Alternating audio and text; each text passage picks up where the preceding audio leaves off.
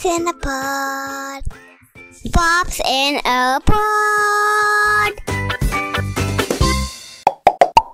Hi, welcome to Pops in a Pod. My name is Nadir Pop. And I'm Peter Pop.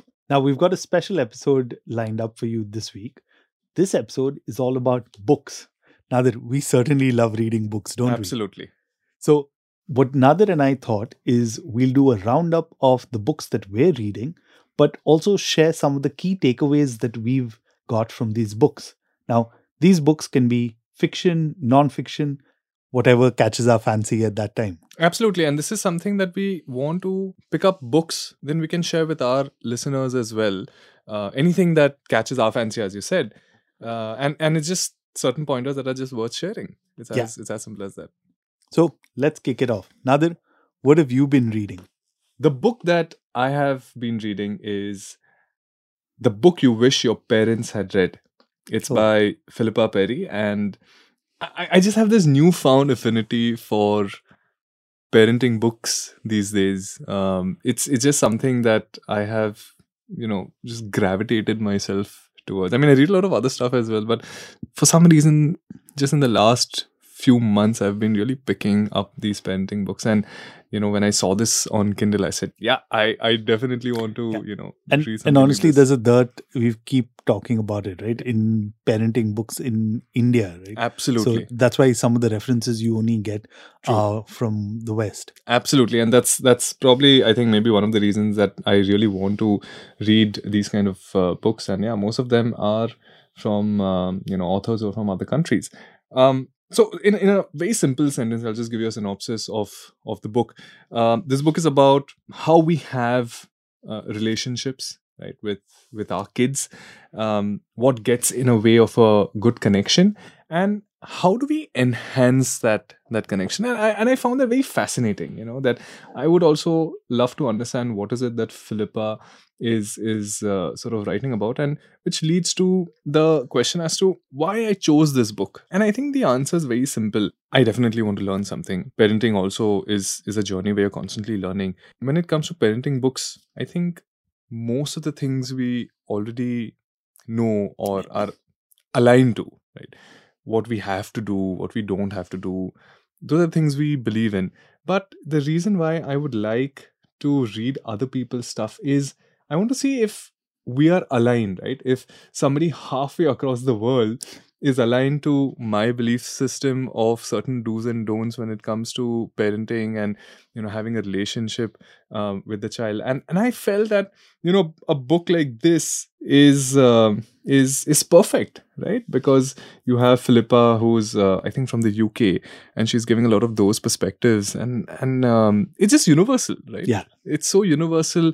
Parenting, I don't think certain tenets, certain beliefs of parenting changes no matter who you are, where you're from. And I think that's one of the reasons why when you guys come to Pops in a Pod and listen to us, because I'm sure apart from learnings, you all also would like to understand that what are the things that Nadir and Peter probably do that is aligned to what your system of do's and don'ts are. Correct, Peter?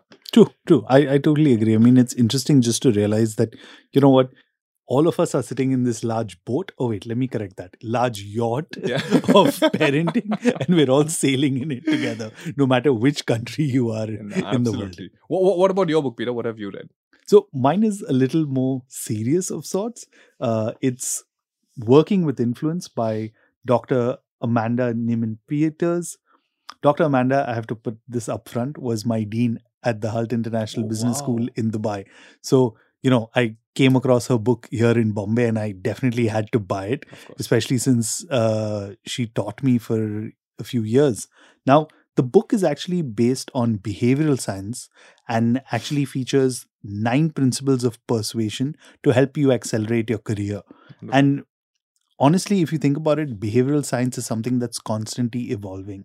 When I was studying at the Hult International Business School, I happened to take a course in behavioral economics. And that got me like a slight taste, I would say, of what the whole field is like. It's really vast and there's constantly new research being done. But as a quick synopsis, I'll tell you there are 9 principles of persuasion, which are kind of broken up into 3 sets. So the first set is people related, which is status, social imitation, and affiliation. The second is perception. So it's value framing, effort, reasoning. The third is behavioral related. So that's inertia, end goal focus, and execution. Now, a lot of this seems like, a lot of these terms, but I found some really impactful and really insightful things. Now, a disclaimer I'm going to put right up front that a lot of it is research done over a period of time. And while it's very easy, like we spoke in a related episode where, you take this research and say, oh, this applies only to my life, or I must directly implement it. It all depends on the context also, right? And it's done over a period of time. But honestly, why did I choose this book? I've worked in marketing for over a decade, right? And one of the things about marketing that I really enjoy is you're dealing with people. True. And trying to just understand how people work. I think people have dedicated their entire lives to that honesty, right? Absolutely. And that's something beautiful about behavioral science. So that's why when I saw that, hey, you know what? It's behavioral science. My dean wrote this book. I said, we definitely have to talk about it on this episode of Pops in a Pod. And it's interesting because I think both our books at different levels have something in common, which is people, right? Because parenting also is raising little human beings, and the toughest of people. Yeah, the toughest of people, like how to convince them on certain things, and how to treat them, or as the book says that how do you enhance your relationship. So, and on your side, it's marketing, how to convince people to buy things, I suppose, or just choose one product over the other. So I think at some level it all sort of comes down to the point that, okay, these are the kind of people that we are dealing with, our target audience. We can't get away with throwing in some of this jargon, right? but yeah, I mean, at some level, I'm sure we'll find common ground between both our books. Awesome. So you want to kick this one off, Nadir? Yeah, for sure. So as I said, it's a very interesting read. There are a lot of things and experiences that Philippa talks about, but I'd like to highlight a couple of points that definitely struck me. And as I mentioned, that most of the things as a parent you would have probably experienced, but when somebody else writes about it, for a fact that, okay, I'm not the only one who's probably experiencing this. So it just feels great, right? So the first one that I'd like to talk about, and I'm going to read the line that she used in the book, is, you don't have to do everything that was done to you. You can ditch the things that were unhelpful. Now, this is a very, very important thought.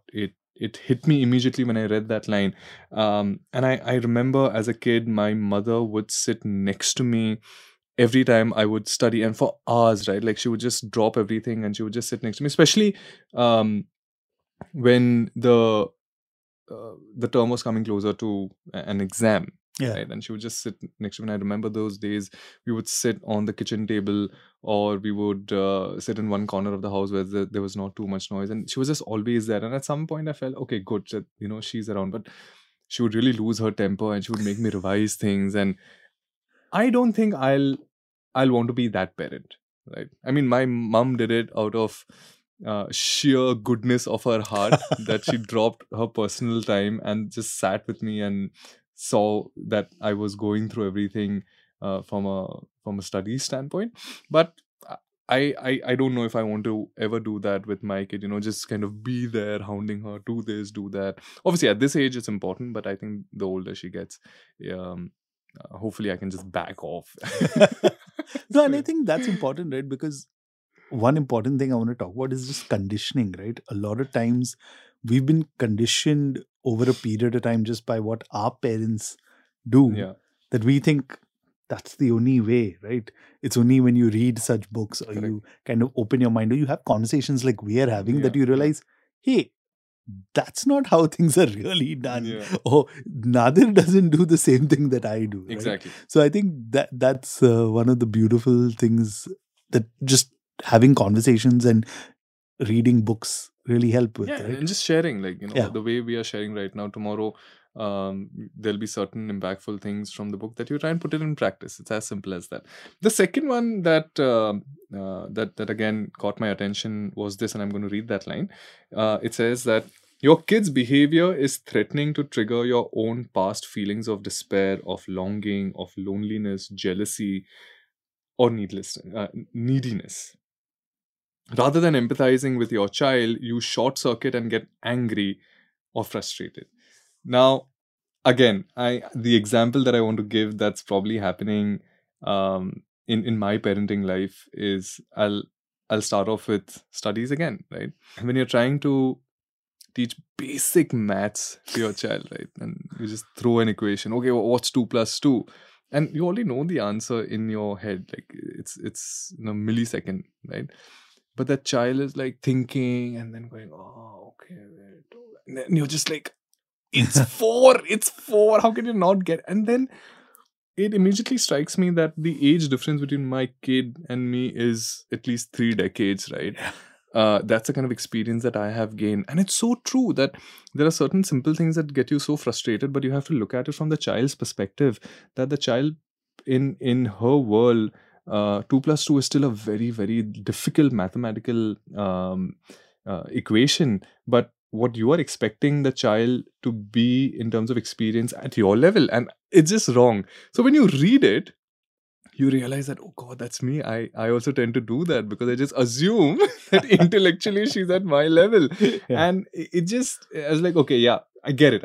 I'm now, I see where this is going, and I'm going to very slowly start, kind of moving away. And I've already put it in practice, Peter. After I read this, I've said, okay, no, yeah, I'm not going to be that guy. I said 2 plus 2. Okay, take your time. It's all right.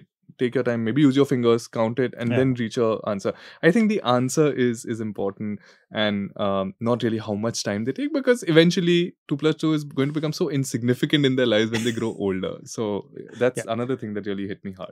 I mean, like 100 will matter more than 4.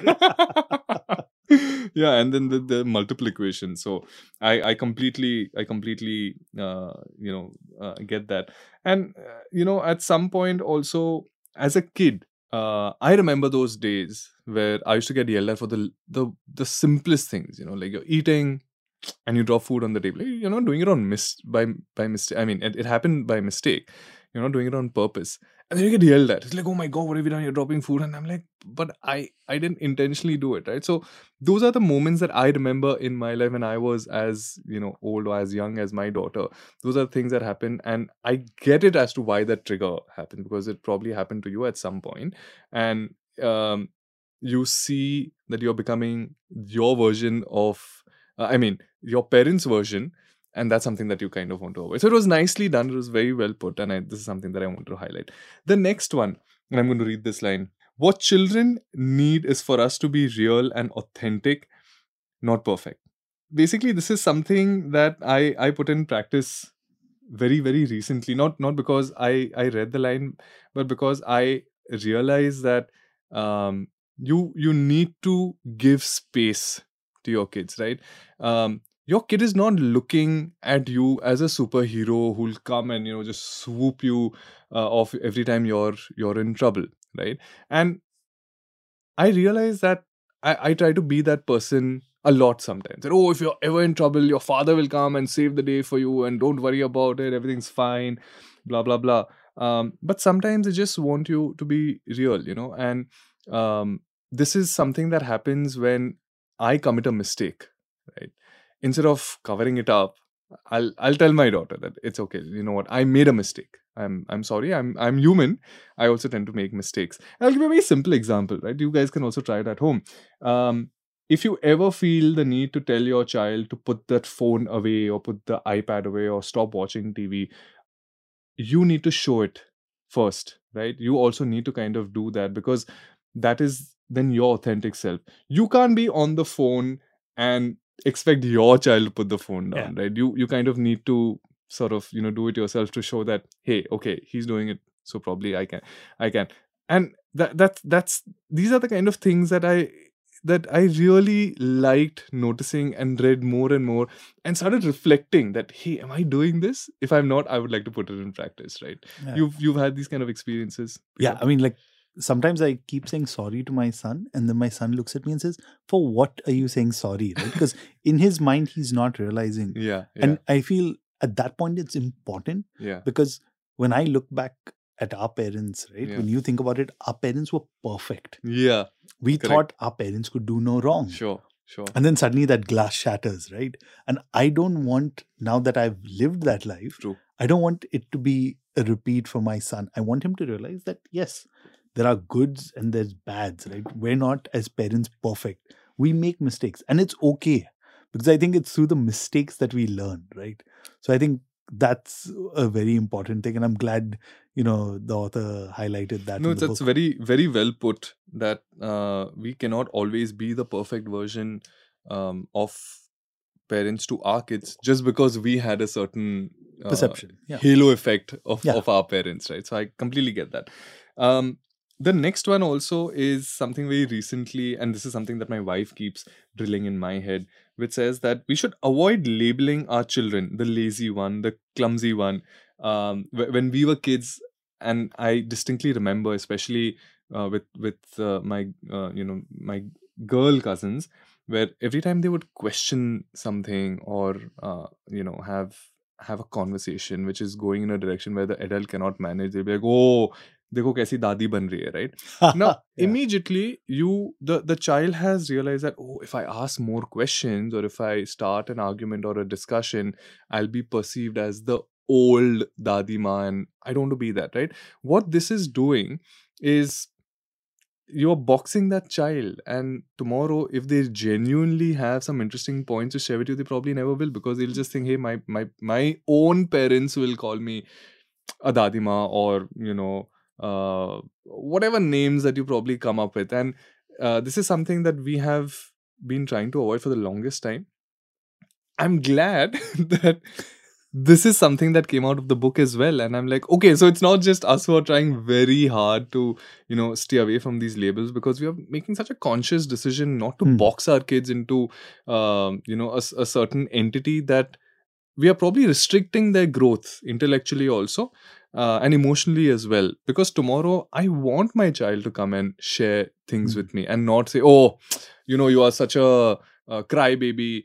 You have to be tough. You have to go, if somebody is harassing you, go fight them back, or whatever. I'm just trying to give you an example. I know what you mean. But the minute I say you're such a crybaby, tomorrow she'll just, even if it happens in school, she won't come and tell me. And I think that's a huge disservice as a parent. No, definitely. I totally agree with you. I mean, like, labeling, like we've talked in the past, right, is really hard on the kid. And you don't see the impact on it then, right? You'll slowly see the impact. And then Correct. At some point, the kid, whether they like it or not, has just worn that hat, so to say, right? So I think Absolutely. that's really important at the outset itself and at the start to kind of avoid that. Yeah, absolutely.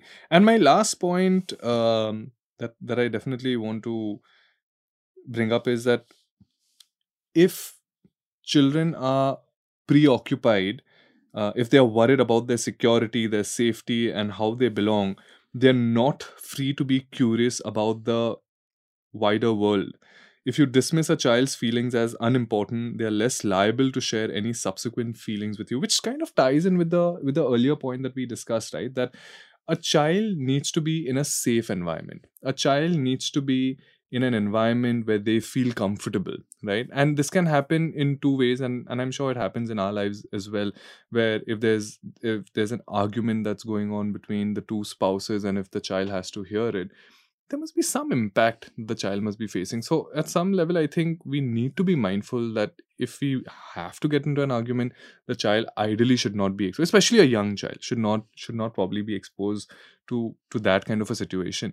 And the other one is that if the child is constantly feeling threatened in whatever way, right? Constantly, whether it's the environment in the house, outside the house, they will always, their first go-to thing would be, I have to be safe from that. Yeah. Which immediately restricts their thinking to do something else, right? And as kids, I'm sure we must have gone through this a lot, but today we are so mindful, where we are constantly exposing our children to experiences that they can choose and feel that, okay, at least my parents are helping me do this, and they're there. If it's something as simple as swimming, a very simple nudge saying that, don't worry, it's okay, remove your float, nothing will happen, the coach is there, he'll save you. The minute you start putting in these elements of encouragement, I think the child gets it that, okay, I don't have to worry about drowning, right? As much as I need to get my form right for swimming.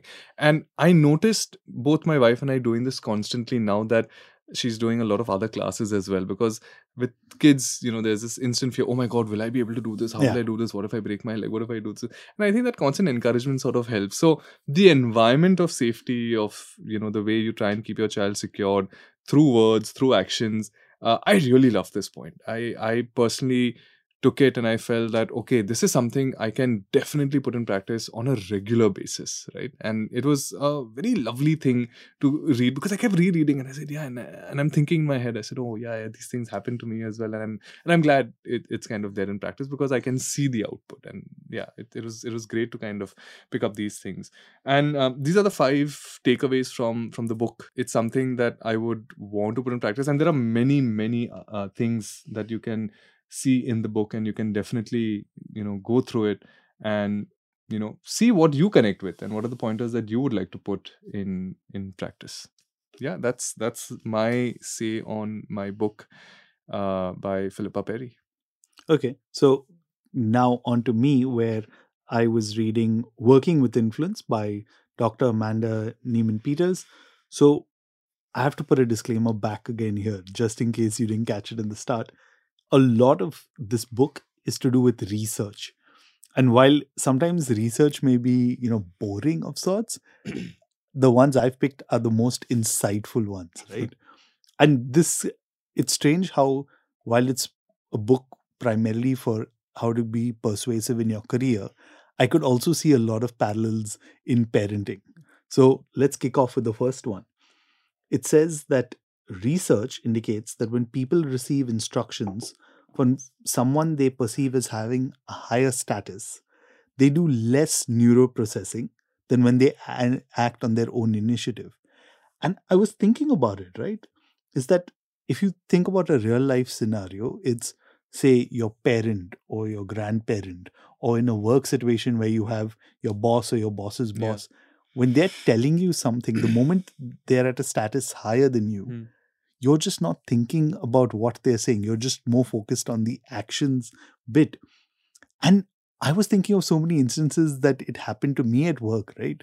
It's just that mere status of sorts that is there, that you don't even focus on the details. You're more focused on the actual output of getting things done. Correct.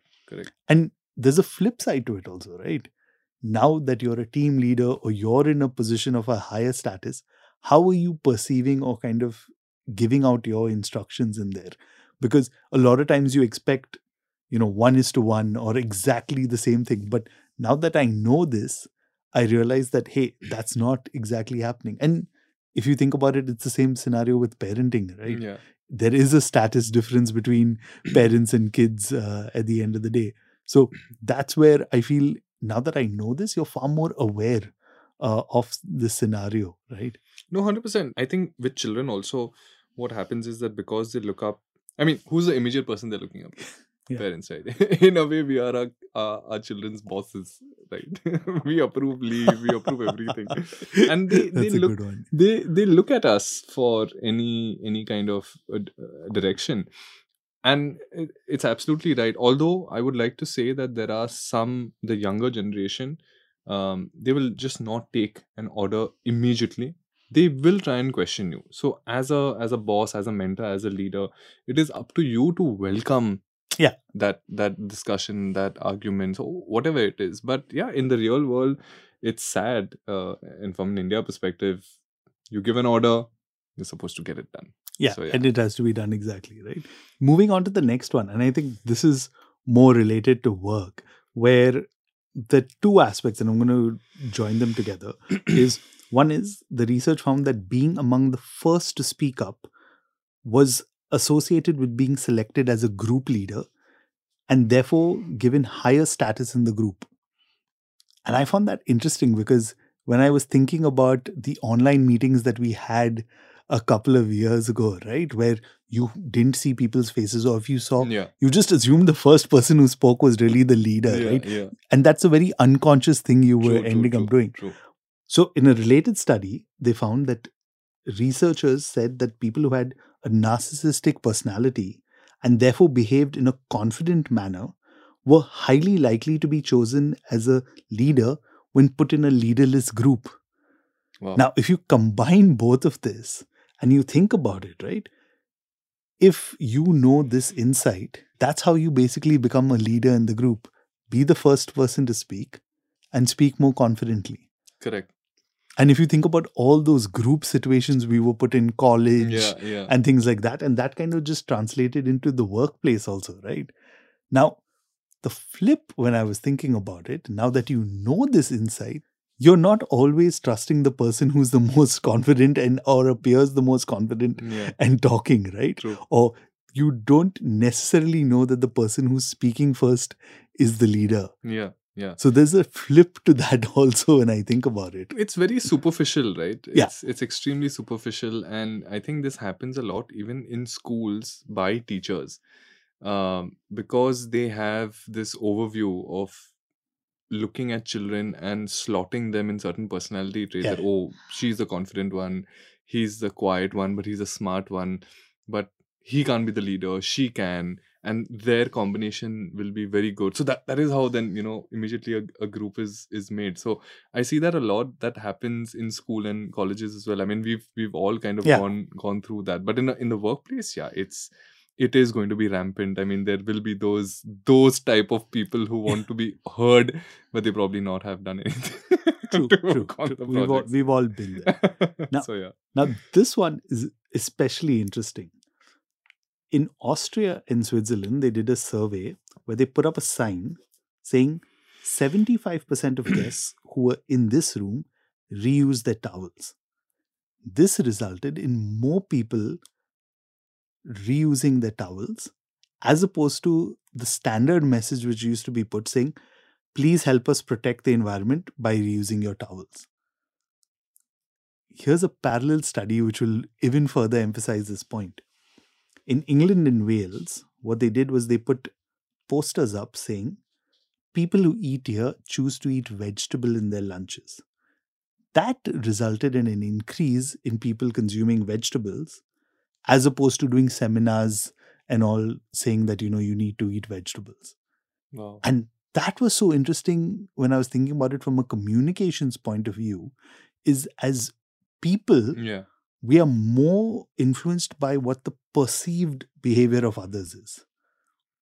And I was like, wow, you want to fit in with the rest of the group. That's why you'll do a certain behavior, not when you know it's right or wrong. Yeah. I think at that point, fitting in with the larger group is more important than right and wrong. And immediately what I thought of was exactly what happens in school groups as Yeah. parents, Yeah. right? Yeah. There may be sometimes that you may not agree with certain things But you have to just show up. because that's the Majority consensus is, and the yeah. consensus group. And I think that is really beautiful. But I want to quickly go to my next point because I think you'll definitely enjoy this one, which is a study on the championship athletes that actually won silver and bronze medals. So what they looked at and they realized was those who won bronze medals were slightly happier than the ones who won silver medals. Oh wow. That's Do you want to interesting. guess why, Nadir? I think the kind of effort that they must have probably put in to even stand on the podium and get a medal irrespective of the color, I guess that's something. I think it's effort versus outcome. It's also about framing. Hmm. So if you think about it, those who won the bronze medal looked at the positive and said, we almost missed out on the podium. Yeah. Whereas those who won the silver said, oh, we almost missed out being first. So they first. looked at it negative. Yeah. Yeah. And if you think about it, right, in the long term, and this is what I was just thinking about, right, about the Marx episode we had done a few years ago and we re-released some time ago, right?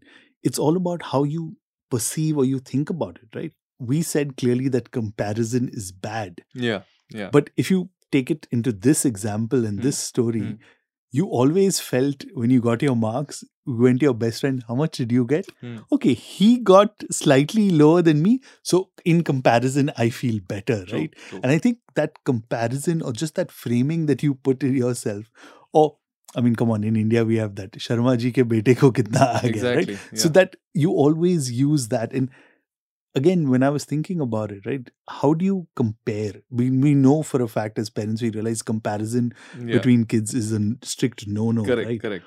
But now that we are mindful of this is exactly how you kind of show the kids that, okay, if they're looking at something from a negative perspective, how do you switch it, right?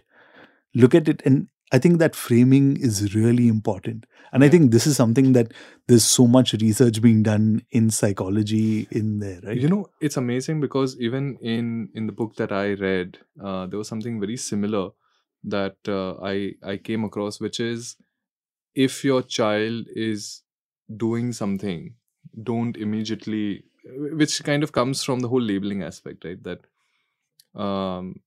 you could have come first, as opposed to describing the situation and trying to bring about a more positive feeling, which is you tried your best, you were not far off.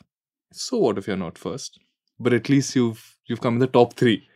And immediately, as a child, I feel good about myself that, oh, you know, in a class of 50, I was there in the top 3, as opposed to I did not come first, right? So I totally get it. It's such an interesting way to communicate, because this book is all about understanding human behavior and how to communicate. It's as simple as that. And this is one such example that stands out so well. Yeah. So, yeah, those were my takeaways from Working with Influence by Dr. Amanda Niemann Peters. I'd highly recommend this. I think if you're somebody who's just interested in the field, if you're looking at progressing your career, you're a parent, you're wearing both hats and trying to manage it, I think it's definitely something that you will enjoy. Yeah, and both these books have their own sets of takeaways. It's great that if you pick up something that you can connect with, and both these books, as I said, have their own different perspectives, whether you look at it from a work standpoint or whether you look at it from a parenting standpoint. I'm pretty sure there is something that you will connect with, the same way you listen to this podcast hoping to connect with us, hoping to connect with something that you're already doing, and reinforcing the fact that, okay, it's not just me and you're never alone. As a parent, please remember that you're never alone. Everyone has their own sets of challenges and positives. So yeah, just look at it that way and go for the positives. That's all we can say. You know, before I wrap up, I just want to quickly say is that, like I said earlier, in this yacht of parenting, definitely join Pops in a Pod with us, because I think the yacht just keeps getting bigger and bigger. But yeah, just check out us on social media. Just search for Pops in a Pod. And you can also email us on popsinapod@gmail.com. If there's anything that you would like to share with us, please feel free to write either on mail or on social media, and we will definitely get back. Until next week, see you guys.